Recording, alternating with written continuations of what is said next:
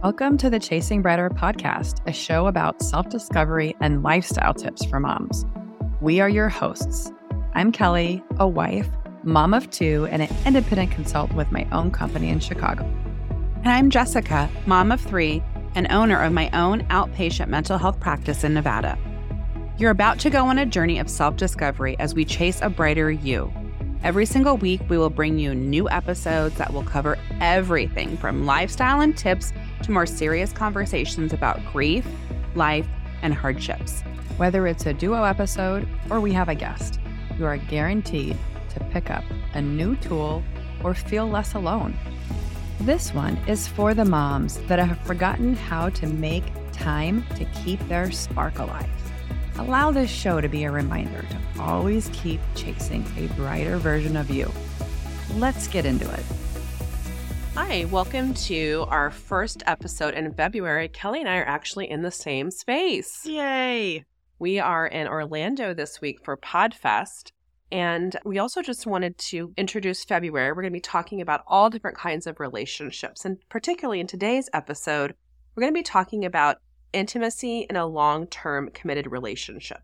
We define an intimate relationship as a feeling of being close and emotionally connected and supported. It means being able to share a whole range of thoughts, feelings, and experiences that we have as human beings. Today, we're going to focus on 4 areas of intimacy. There's physical intimacy, Emotional intimacy, mental or intellectual intimacy, and spiritual intimacy. Jess and I have over 20 years experience. Can you believe that? That's crazy. It's crazy. With our spouses. And so our relationships aren't necessarily perfect, but we wanted to share with you our own thoughts on these 4 areas and what we found that works for us, what we're still working on, and explore where we'd like to be. Yeah. So let's get going. We're going to start. Kelly's diving right in. She made the agenda today and she wants to dive right into the physical relationship. The thing is that I wanted to structure this conversation because I'm not the expert. Jess is, right, guys? And so I have to figure out how to get my thoughts around these things where I think Jess can just spew out stuff on the fly because she's amazing. So we're diving right into physical, which is probably the most uncomfortable part for me. And my Catholic schoolgirl shame that I'm still trying to overcome when it comes to talking about anything with regard to sex. But my safe spot is just talking about physical touch in general. And one of the things that I thought was interesting in my research here was just even physical touch and how that can really help build bonds and reduce perceptions of loneliness. And what I have found even for myself is I think there was a long time where I could go throughout the day without even just putting my hand on Brian. You're just running from thing to thing. And I think we really try to be more intentional now in our relationship about not only just the physical, sexual stuff, but even just a physical touch in a day-to-day. What I've also learned based on the book Come As You Are, which is fantastic, which really talked a lot about intimacy, was the accelerators and the brakes when it comes to things. So I think for that one, I think just that physical touch in a moment-by-moment basis can also help build some good connections. That also reminds me of another book we can recommend as well is Love Languages. Did you read the 5? Yeah. I didn't read the 5 love languages, but I took the quiz. Mm-hmm. And physical touch is really important to me. Yeah, and not there's a lot sexual of good physical touch. But I remember when I was in 2nd grade and I had Mrs. Presley and my mom went to talk to her and she was like, Jessica likes to hug, but she talked about it like it was a bad thing about me. And mom was like, she's 7. So mom wasn't bothered by it. I loved hugging. I remember I went to 3rd grade and I had Mrs. Dirk and I forget the other. She was an amazing teacher. The other teacher. And they go, which one do you like to hug more? And I go, well, Mrs. Dirk, because she's squishier. I'm like, I'm sure that wasn't the best thing to say. But so physical touch is really important to me. I don't need to be spooning in bed all the time, but I just love hugs. And that is a way that I do express love and I do feel connected. I think as far as sexual physical intimacy, I love the book Sex Points because in my life, I think my sex drive has ebbed and flowed. And research shows that men and women are very equal as far as sex drive. I know society, and that's where we come into toxic masculinity, where like, oh, men can't, they have to have sex. If they don't have sex, they don't know what to do. But really, sex drive is 50-50. And so I think for me, after being a mom, it was very normalized with all of my mom friends. I even said the word, I even said I could never have sex again and be fine. I literally said that. And all my mom friends were like, totally. And I think now there's a term, what's it called? Like being touched out. And that wasn't a term. So I had two littles, like you're nursing and you have little kids climbing on you all day and you're like, get the F away from me. But like being overstimulated and touched out wasn't like a term. So that was probably happening for me. Also hormonal stuff. And so I love the book Sex Points because she breaks, it's for women. It's written by an OBGYN and she just talks about there being 4 quadrants of sex. It's arousal, desire, pain, and orgasm. And I think when you go through that book, you go through her quiz. Bathsheba is the author. Dr. Bathsheba. Yeah. You go through a quiz and kind of see where maybe you're lacking. But they do say women are in their sexual peak in their 40s. So as I came to 40, my sex drive went like way through the roof. And then I was like, how was I ever saying that I never want to have sex again? And it was so normalized. And I feel like that's so not okay that women are just like, oh, I've had kids, I can be dead now. But I think that's normalized. And so if somebody would have told me, oh, Jessica, there are these simple things you could do to increase arousal or desire, I wasn't even aware that was a thing that happened. I just thought my sex drive was dead for the rest of my life. I think that it's so good for your mental health more than people realize in some way. I thought the Sex Point book was good after going through couples therapy. Because of my shame and issues with intimacy, I saw a sex therapist. And so she had also recommended a couple different books for me. And one was Come As You Are. And that one also just talked about how, I think to your point, when you come out of having a child or multiple kids and your sex drive seems non-existent, where there's ways that you need to nurture and care for your own like sexual health. Right. And so the book Come As You Are was really great in that. And like I said, it talked about different components. And so for me, I realized that the sex drive is tied to things that are brakes versus accelerators. And so it's like trying to focus on things that help accelerate and make me want to feel closer to my partner instead of things that make me want to pull away. And so I think in my own journey, which is still happening, is trying to be more intentional about things that bring me closer to my partner physically. Well, and we read last year, one of our book club books was 8 Dates by John and Julie Gottman. And they say in there, and this is a generalization for heterosexual couples, but that men need to have sex to feel close and women need to feel close to have sex.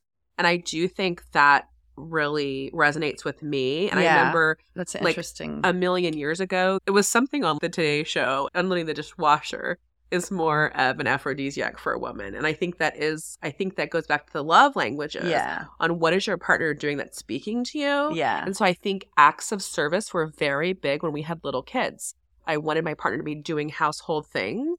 But now that our kids are more independent, I don't care about acts of service. I want tokens of appreciation. I want words of affirmation. I want physical touch. And so like you're saying, you need to tap into yourself and know what you need and what helps you feel connected and then verbalize that to your partner. Yeah. So I think to summarize our physical intimacy journeys, what did you do that was really helpful? I think just learning more about who I am as a person. So I thought there was something wrong with me because I didn't have these desires or sex drive. And I think as I learned to kind of figure out how to, I guess for lack of a better word, fix myself, but really some tools to sort of define myself and also work on it. Because it has been work for me to try to be more intentional about nurturing that area of physical intimacy and even just literally putting my hand on Brian or like giving him a kiss once in a while. There are things I just wasn't doing. And it was making him. When you first started dating? Yeah. And just as you had kids and stuff, you fall out of this routine. And I think it was making, there's a feeling for both of us of feeling alone because I wasn't, not just me, but I mean. No. I think same. I think when I first met my partner, we had to see each other all the time. I couldn't keep my hands off of him, right? And then you have all these things getting away, right? Yeah. Like your career, a mortgage, kids, all the things.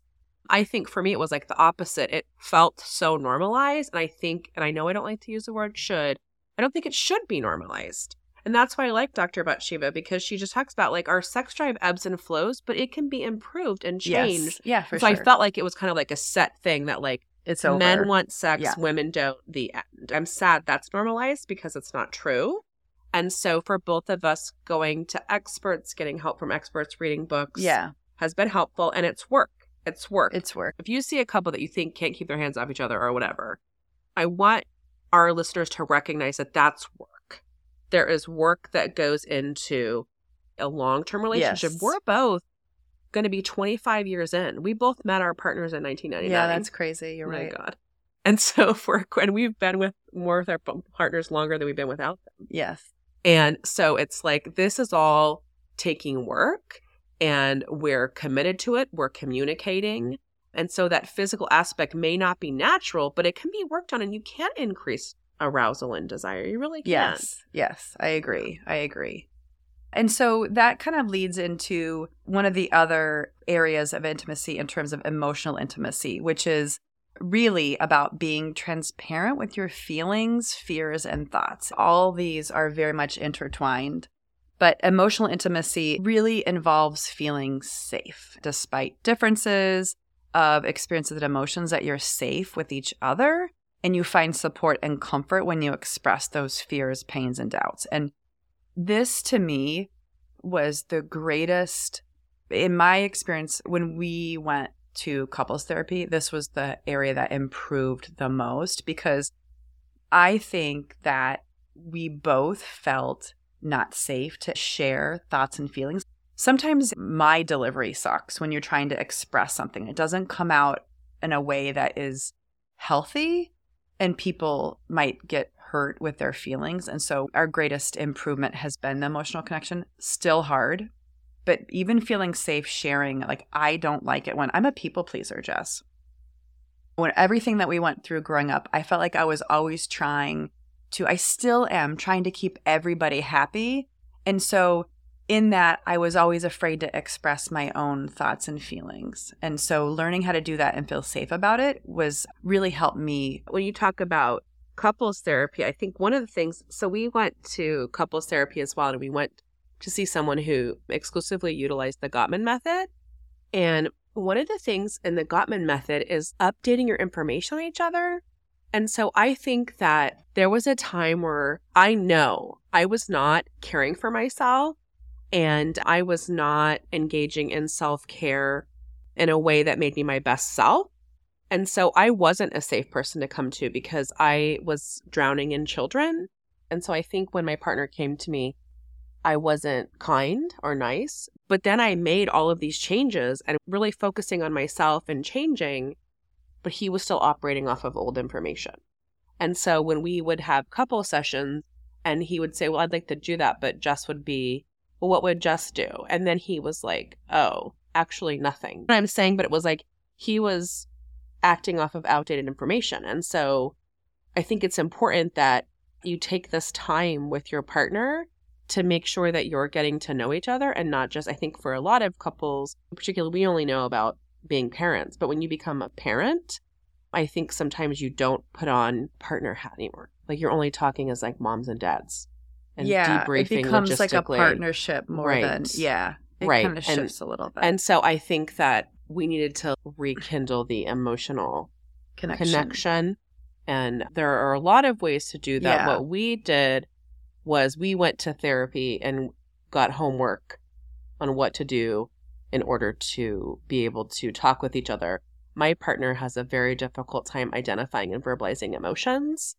And that's something that we continue to work on because he just didn't grow up in a house where they just talked about emotions. They just didn't talk about emotions, I guess. Mm-hmm.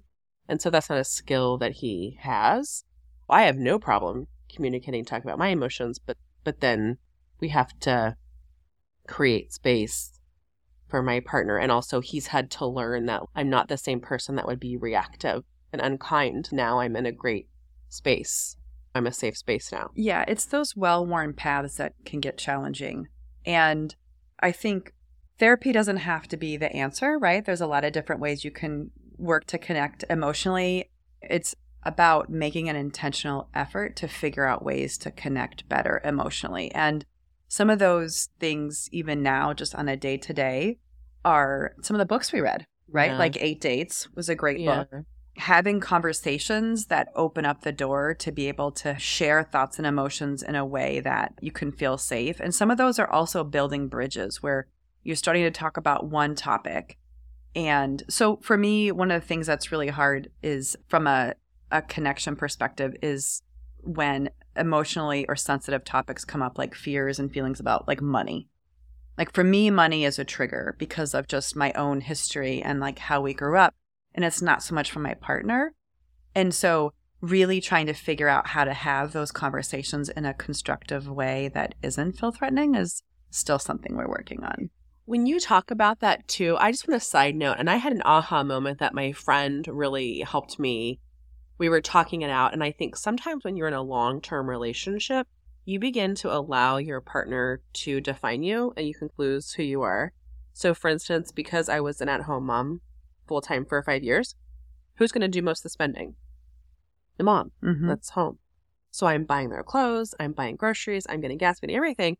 And so I felt like my partner would kind of make jokes about me being a spender and kind of blowing money and stuff like that. And then I would feel, and you're right, maybe from childhood, I don't know, guilt about it or feel really weird about it and not feel good about it and think like, oh my gosh, am I spending money? Am I just like blowing money? What am I doing? And then I got an email and my husband had just ordered a whole bunch of baseball cards. So any of you who have anybody in your life that is a hobbyist, that hobbies can be expensive. And I was thinking, he's spending quite a bit of money on baseball cards and I don't really care. And I started thinking about it. I'm not spending money. And so when you have a partner that kind of makes a joking comment over a long time, I think you start internalizing that. Does that make sense? Start thinking, oh my gosh, that's who I am. Wait a minute. I don't need to feel guilty about this. I'm not doing anything wrong. And just kind of having to go through that process. And I had to talk with my friend. Just anyways, one of the things her partner says to her, right, is like, oh, that's selfish. So you start thinking, I'm selfish, I'm selfish, I'm selfish.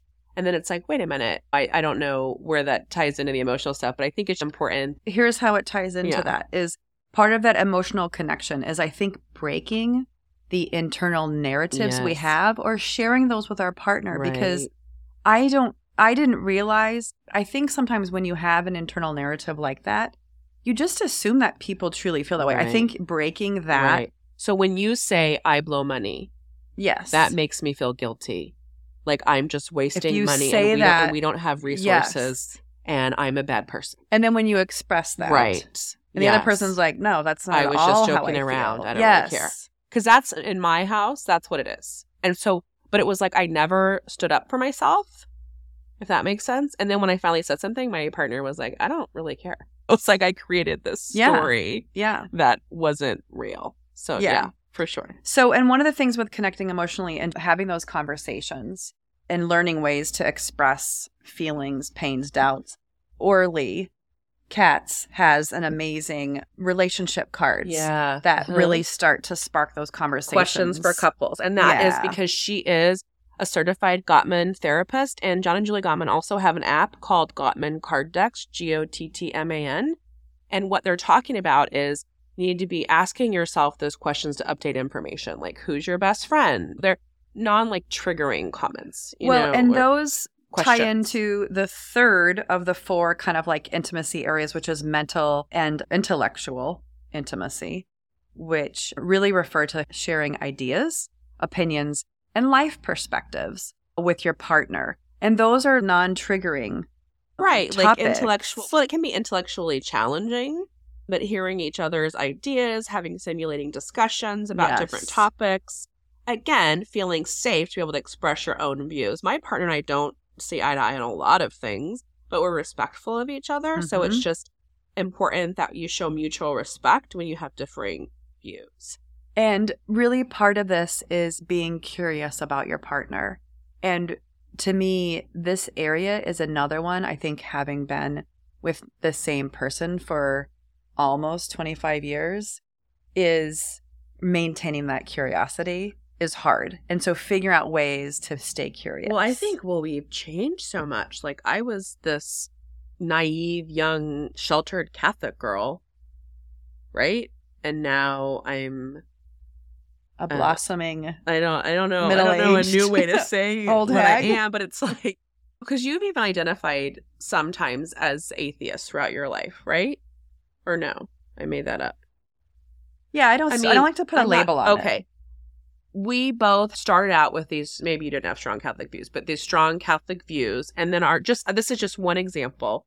Our religious views have changed so much where we're questioning, is there a God? Is there not a God? What do I think? Do I consider myself Christian? Do I consider myself Catholic? So all of those things have changed over 25 years. Have we been having these discussions with our partner? Like, what do you think about religion? What do you think about spirituality? Just all different kinds of things. So I think on the one hand, I see what you're saying, but on the other hand, I just think I've changed so much that I'm not even the same. It's not like I've been the same person, that it's like boring because I've changed so much. Yeah, I think that's a great point. Even checking on those. I don't remember the last time I've had a conversation with Brian about religion. So my dream life is beginning to happen in 2024 where I've been trying this for a while, but I'm creating a book club with Justin. He doesn't know yet. He didn't know he signed up for membership. And so the first book I got, if you haven't got it yet, I'm obsessed with the 4 Agreements. Yes, you are obsessed with that. And so I was like, I really, really, really, really want you to read this. And so, I'll go ahead and get myself another copy. And so we're going to read it together. Oh, that's cool. And talk about it. And so in my dreamland, my husband and I, and we've gone through phases where we've read the same books. Like, we read Hunger Games, we read Divergent, we read the what is it? Children of Blood and Water? Blood and Bone? Children of Blood and Bone. And so we've kind of read books and talked about it. And I'm getting him into podcasting.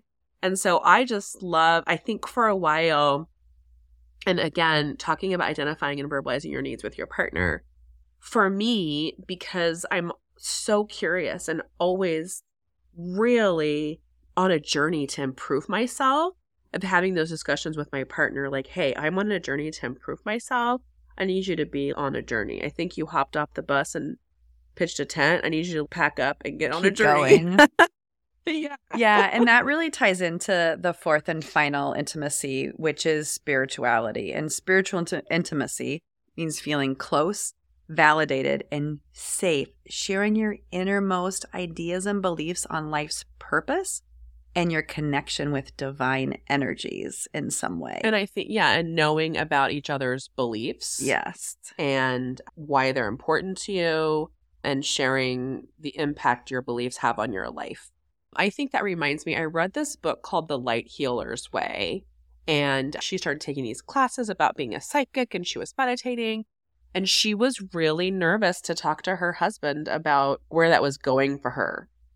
And so finally she took up the courage and talked to him and said, hey, I really want to continue working on my psychic abilities, and he was like, oh my gosh, me too. Like, that's what I'm doing. And so I think she was worried that he was going to be, I'm out, or that's weird, or you're crazy. What's the big deal about talking to your partner about your spiritual beliefs? But I think they can feel very private, and it can be scary if you're maybe having spiritual views that are maybe outside of, let's say, quote unquote, the norm. And again, going back to that internal narrative where you're telling yourself that person won't agree with you, or they don't, you're filling in a gap without giving them an opportunity to really share their side. And they want to hear your side too. And it's really interesting because I don't think of this as religion. And I just had a talk with Gabby's boyfriend. Hey, AJ. About, he goes, you think he made it in this episode this far? He loves our podcast, and he stopped listening because Gabby was making fun of him because she said he's not our demographic. Anyway, so he was like, I don't get it. I'm paraphrasing. He was like, I don't get it. You seem really spiritual, but you don't go to church. And I was like, oh. I said, well, I think that religion and spirituality are different. So we had this really great conversation about that. And so I think people, and maybe other people, maybe our listeners will disagree, but I think that it doesn't mean religion to me. And I've been having these talks with my partner. It's becoming more and more important to me that he's on his own spiritual journey as well. And I don't care what that is. I think about spirituality as like tapping into your purpose here? I think spirituality can mean many different things to many different people. Yeah. And in my research of this conversation, I actually had a hard time finding some guidance and thoughts on spirituality for people who aren't super, what I would say is religious and go to church, because I think most people think spirituality, religion, church, all in one. So if you look up how to build spirituality with your partner, it'll be like, pray together, go to church together. What about people who don't do those two things? So for some people, it is that. For some people, like think about even our aunts or uncles who, we have a couple uncles who converted to Catholicism later in life because they're aunts who were going to church regularly. And I think that for some people, they go through their own spiritual journey and they land in different places. I found some information on how could you build spirituality without having to go to church or having that. And it's all about meditation. I loved giving back your time. Yeah. So really it's about service. Yeah. Spirituality to me is also about service. So spending time doing something together or charities. There's spiritual retreats or yoga. Even Bessel, good old Dr. Van der Kolk, who talked about him and his wife did yoga together later in life. That's my dream. So someday I can get Brian maybe on that. Maybe he'll do goat yoga someday. Carrie told me a long time ago, our friend Carrie said that her and her husband did meditation classes together, which I think is really cool. Yeah, that would be cool. So I think that's what I'm wanting for my partner, right? And so that's something that I identified and verbalized. Hey, this is what I think of spirituality, and I think of spirituality of tapping into yourself like a meditation and asking what's my purpose here and feeling that you are engaging in a purposeful life. We're using journaling, things like the Legend Planner to help guide you in asking those big questions of why you're here. That's great. And that plays into the idea of holding space for rituals for both of you, which is great. Very good. Brian and I used to walk a lot together, which I think was part of that. Rituals of connection. And at a minimum, the one thing that I think is certainly part of a spiritual practice, and I Googled it, and so I found it, which means it's true, is laughter, play, and tenderness with your partner is also part of spirituality. It's just building those bonds of really connecting in that way. Yeah. I think, again, to summarize what we've been talking about today, 25 years together, right? 50 years combined, Jess. Has been work, right? And we've had ups and downs, but I think it's about, first of all, knowing yourself, right? Caring for yourself, knowing yourself, and then identifying and verbalizing those needs to your partner, right? Yes. And I think it's great I hope this episode encourages any of you who are in long-term relationships. And a lot of these tips can be used in friendships, not just romantic, intimate relationships. Well, we have some great upcoming episodes on friendships. On other relationships too we'll be talking about.